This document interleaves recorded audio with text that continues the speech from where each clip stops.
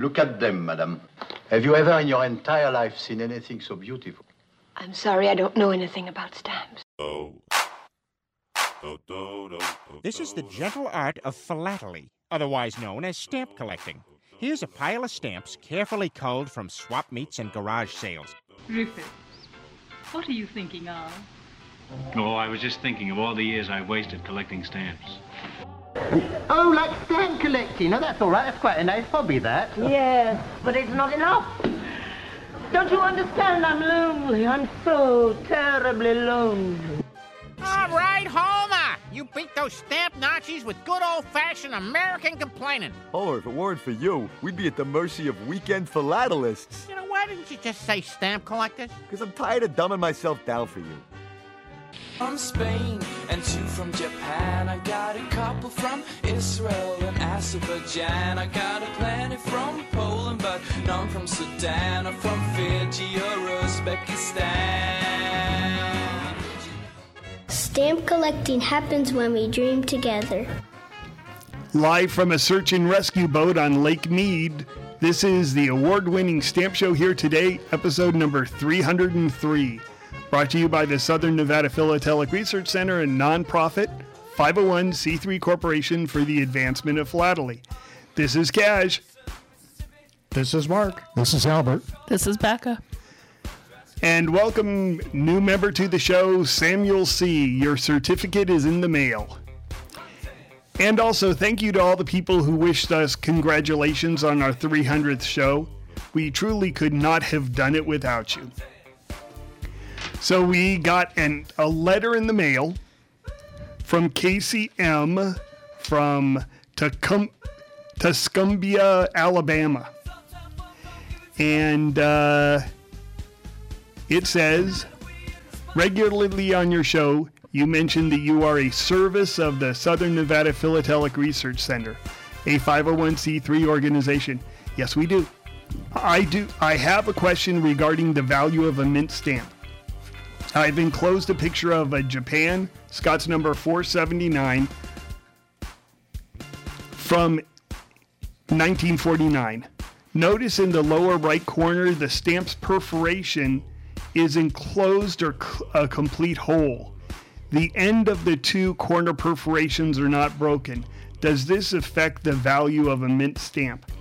So obviously we can't show you a picture, but basically what it is the stamp, the perf hole is complete because it tore a piece of the paper from the stamp below it. So the stamp below it obviously now has a nibbed perf, a missing perf. And that piece of paper shows up on this stamp. And I'm going to pass it around the table so everybody can see it. Did I describe that adequately? Yeah. Yeah, it just wasn't folded correctly or... So they pulled the perf from the stamp below it. Right. And so now you have sort of a big perf. Yeah, you got paper all around the perf hole in the lower right corner. And so what he's asking is, does that affect the value? It affects the eye appeal of the stamp because it's no longer symmetrical. Yeah, it's got a hunk of paper on the bottom of it. Right. And so, my instinct would be to immediately clip that off. Well, I kind of wouldn't clip it. I'd fold it and try to tear it off because if you have like a straight scissor cut on it, it kind of looks cheesy. That shows up too. Right, the perforation ends don't match. So what would you do, Albert? I would do exactly what you said. I would take a pair of tongs and I would carefully crease that little extra piece of paper and then attempt to tear it off properly, being very careful not to shorten the perf. Yeah, we already know there's one stamp with a nib perf, right. The one below it. By the way, this is the Purple Geese stamp from Japan. Beautiful looking stamp. I love this stamp. It's a large size stamp. So yes, it probably doesn't affect the value. Right. But it definitely makes it not as attractive. Right. But if you mess it up and you make a short perf, then you definitely affect the value. Yeah, that's true. You might have a more experienced philatelist that's more accustomed to doing that help you out with it.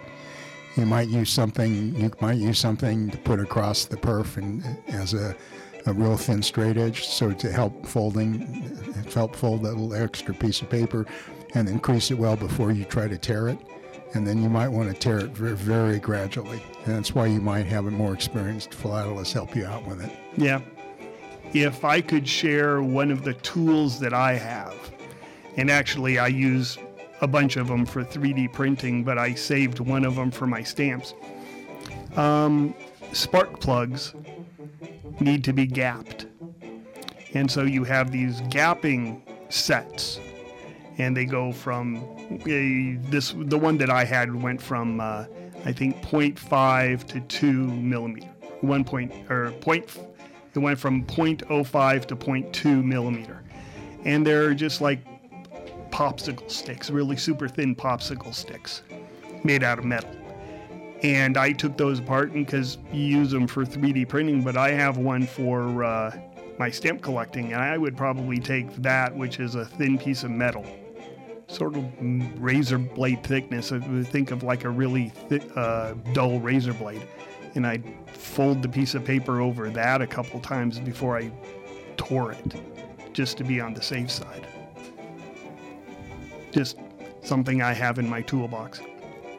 Speaking about toolboxes, I saw this on eBay the other day.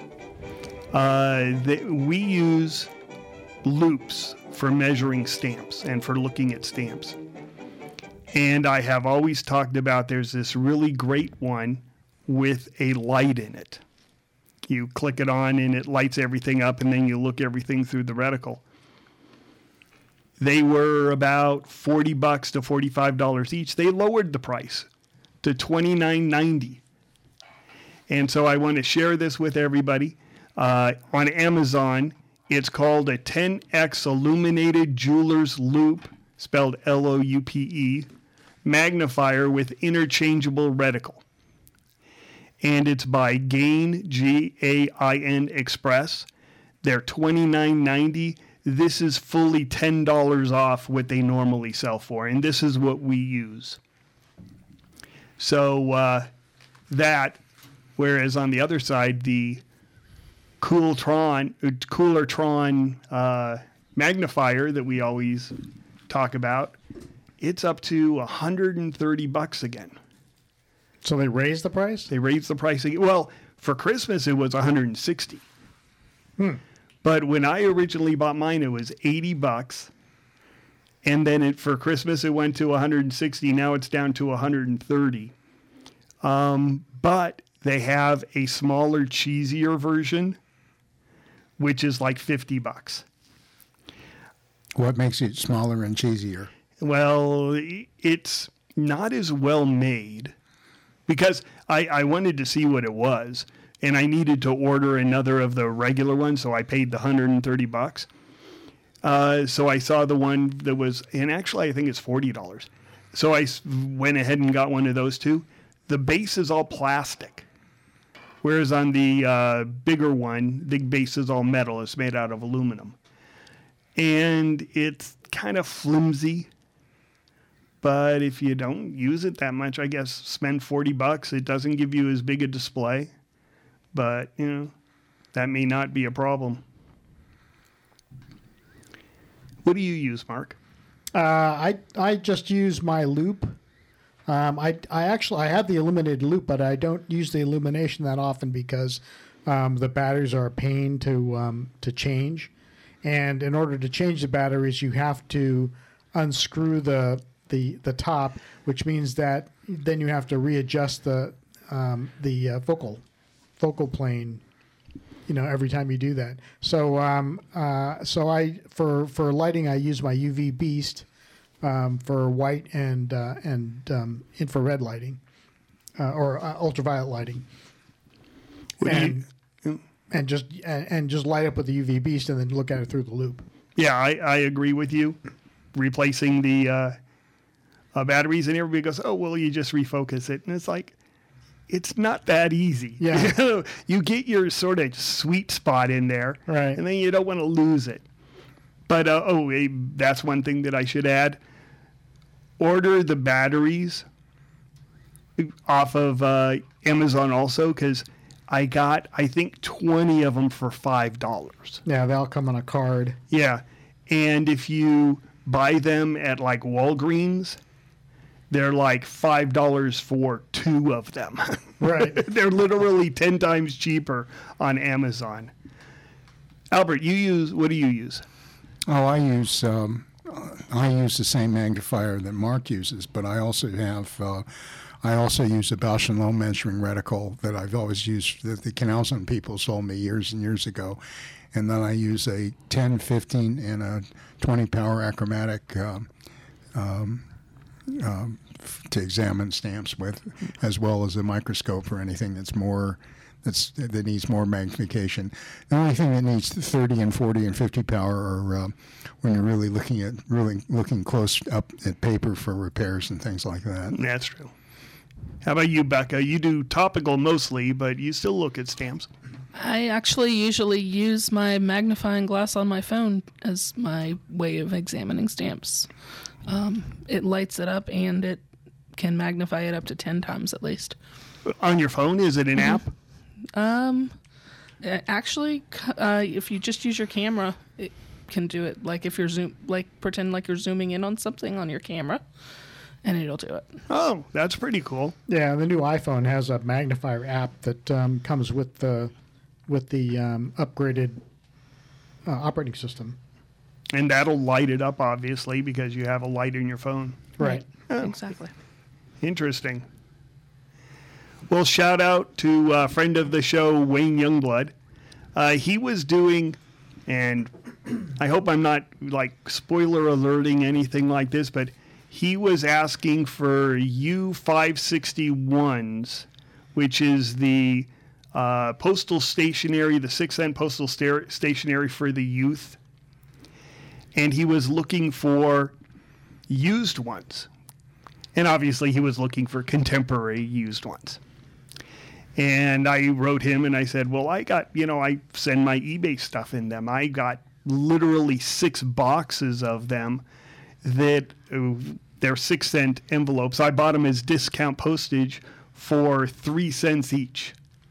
So that was kind of like cheaper than I could buy normal envelopes for, and it has 6 cents in postage on them. So I thought, well, he wants these. So I mailed him 3 of them with no additional postage to see if they would get through. And I sent 3 of them, and I put a letter in each one. And the letter said, if you are reading this letter, then you have the latest known usage of a U561. And he wrote me back and said all 3 of them got through. And I mailed them at 3 different post offices, by the way, just in case. I have my return address, everything like that. If they went postage due, returned, whatever. All 3 of them got through without additional postage. So now, congratulations, Wayne Youngblood. You have 3 6-cent envelopes used in 2021. Solo usage. And the postal inspectors are on their way to your house. Well, I mean, I was thinking about that, and I'm going, if we mention that, is the post office going to come after me or something? And it's like, well, no, they just would have charged postage due. Right. It's like the letter went through. And these were issued, I think, in 1964, 65, somewhere like. So it wasn't tagged either. So that's the weird thing. There was no tagging on it. So take that for what it's worth. That would explain why all those counterfeits that are not tagged are being used in the mail. Good, because they're not. Obviously, the whatever's canceling them is not paying attention to the tagging. Yeah, because he said that it had full. They had, 2 of them had full cancels, full dated cancels. One of them didn't, but sometimes you just have the sort of bar across the bottom that the machine recognizes. So I thought that was interesting. Are you going to keep creating latest known usages with this particular envelope? No, I figure this was a favor to Wayne to test out the system, give him a little extra. For those who don't know, Wayne Youngblood is a writer. He's a fantastic writer. He writes for every stamp publication out there. If you don't know who Wayne Youngblood is, you are doing yourself a disservice by not reading his stuff. So I figure that he's going to write it up, and we'll see if he mentions the latest known uses here. But that's good for a paragraph. Yep. So when he has to write 2,000 words and 200 of them can come from something I did for him, you're welcome. So this day in history. On May 16, 1943, Howard Hughes was conducting a test flight of an experimental seaplane when it suddenly nosedived and crashed into Lake Mead in Nevada. The plane's propeller snapped, slicing through the fuselage and into the head of mechanic Richard Felt before embedding itself in the plane and knocking William Klein, an inspector for the Civil Aeronautics Administration, into the lake. Klein's body was never found. Hughes received a severe blow to the head, but escaped with his co-pilot, Felt, and another engineer before the plane sank. They were rescued, but Felt died 2 days later. And Albert, you had something to add to this that you did some research on. Yes, it was on the flight. They first stopped in Las Vegas, and on that portion of the flight, they were carrying the famous actress Ava Gardner. So Ava Gardner almost was in a plane crash. Right. Either that or they were in a plane crash because they had to drop off Ava Gardner. So either she was saved or the cause of. So anyway, we got talking about this, and we were going to speak about Howard Hughes on stamps. And I found an interesting poster stamp. And poster stamps are a nice way of saying Cinderellas. They weren't actually used for postage. They were used sort of as little posters. And this one was Tie-Doll Flying. And I had no clue what Tie-Doll is. I still don't. But they put a little stamp album together. Have you ever seen one of those, Albert? You're kind of shaking your head. I've seen all kinds of things that were done during World War II that had poster stamps in it of planes. I probably have 2 or 3 of them still, and a number of different companies printed them up, and they were for helping educate the kids and also the parents to the various aircraft that would fly over their heads. Yeah, I have one for dinosaurs from a paint company. I forget, Sinclair Paint. And it has dinosaur poster stamps in it, but that's off the subject. Anyway, so Tie-Doll Flying has a stamp for the Round-the-World Flight in 4 Days by Howard Hughes in 1938. And Albert, you had something about this that you looked up. Well, it was he broke the record by almost 4 days. The previous record had been held by Wiley Post, and that had been done in 1931. So to do it in 91 hours was an amazing feat. Yeah. And this record, of course, wasn't broken because of what happened the next 6 or 7 years because of World War II. It wasn't broken until after World War II. Yeah, because you'd have to fly over Germany and they would shoot you down. And you also had to fly over Russia and they would shoot you down too. And as a matter of fact, they have some pretty cool covers for this around the world flight. And I'm looking at one here, which you can't see, but it has a Russian stamp, a French stamp, and a U.S. stamp, and then it's signed by a bunch of people, none of which are Howard Hughes. But it has a Howard Hughes cancel and everything on it. So that is, it was actually sold at Heritage Auctions. So I guess it has some significant value to it. What did the cover realize? It doesn't say here. It just shows that it sold. And it's a colorful, really super colorful cover. I mean, a lot of these airplane flights carried mail in order to make souvenirs that they would later sell. I had the opportunity to buy a large group of one of the last flight of the Spirit of St. Louis.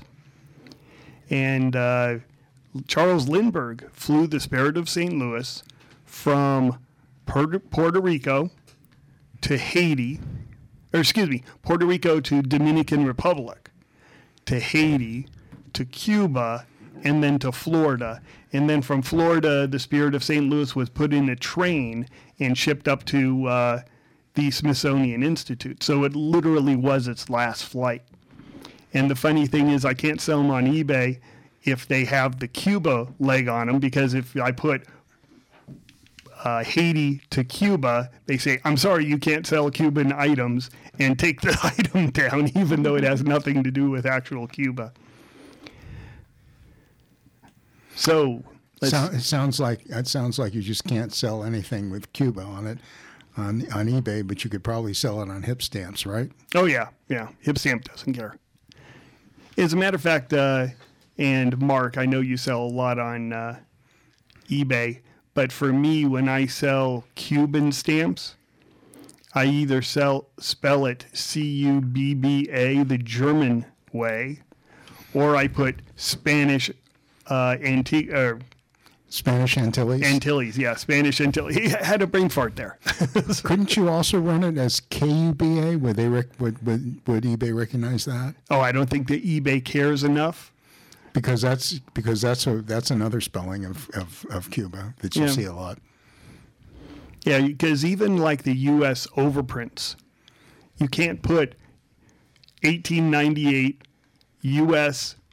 possession of Cuba overprint, because they'll take it down and go, oh, you got the word Cuba in there. Yeah, that's funny. I don't have any Cuba right now as a possession, but at the time that I did, in the possessions category, you would select which country that you have, as Puerto Rico, as Cuba. If you select Cuba from eBay's drop-down menu, they won't let you list it. Yeah, it's the same thing with Iran. You can pick Iran. They've got it right there in the menu. Category, Iran. Sorry. It's like, why do you have it as a category then? I guess the only other country that would rate, I assume the only other country that rates the same way would be North Korea. No, you can sell North Korea. You can sell North Korea? North Korea is no problem. Plus, I think it would be difficult for them to do it, because the only way that they would be able to say it is you can't put DPRK, because if you use the word North and you use the word Korea, both words are normal and Korea is perfectly allowed. I'm not exactly sure if they would be able to really monitor that. However, North Korean stamps, there is not an embargo of them on the books right now. Whereas there is for Cuba and Iran and Sudan. Really? Yeah, you can't sell Sudan stamps on either. I had a British Protectorate of Sudan, and they go, sorry, can't sell them. It's like, yeah. This is 50 years before anything. So anyway, if you do want some Howard Hughes stamps, the Gambia put out a souvenir sheet for him. The Republic of Guinea they put out those little souvenir sheet story items.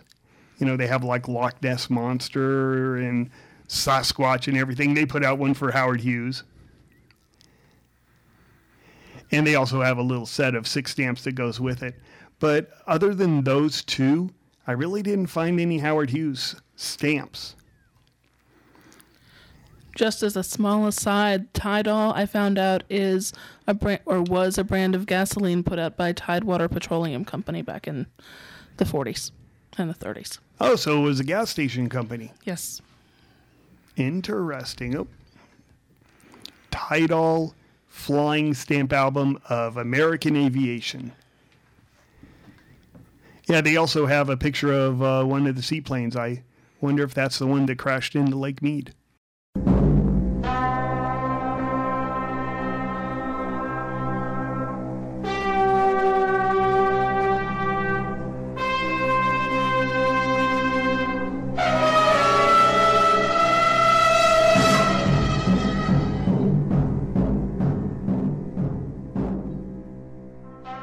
We need your help. Nothing on the internet is free, including our phone and internet connections. So you can support the podcast by joining the Stamp Show Here Today Club. The cost is $10 for a lifetime membership. Please include your APS member number, as we are an APS-affiliated club. Your support is greatly appreciated. Our brand new spanking address is 5965 Harrison Drive, Suite 6 in Las Vegas, Nevada, 89120. You left out the word glorious. Fabulous. Because you don't put that on the letter. Oh. Well, you could. You could, yeah. You could, yeah. Well, kids, that's all the time we have for today. I'd like to thank Sideshow Mel, Corporal Punishment, Tina Ballerina, and from Knots Landing, Miss Donna Mills. Oh, she was a sport. We've had lots and lots and lots and lots and lots of fun, but now the time has come to go. If this Silcon was found dead in his bed tomorrow, I'd be in heaven still doing this show. See you some other time!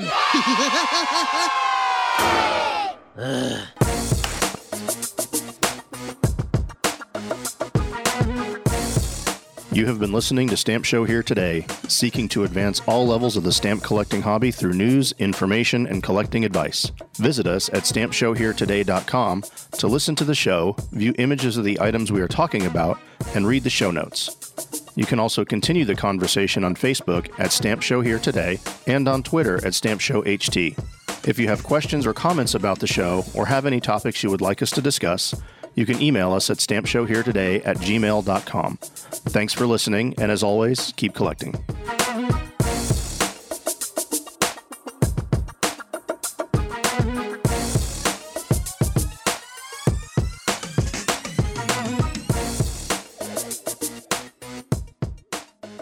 Stamp collecting happens when we dream together.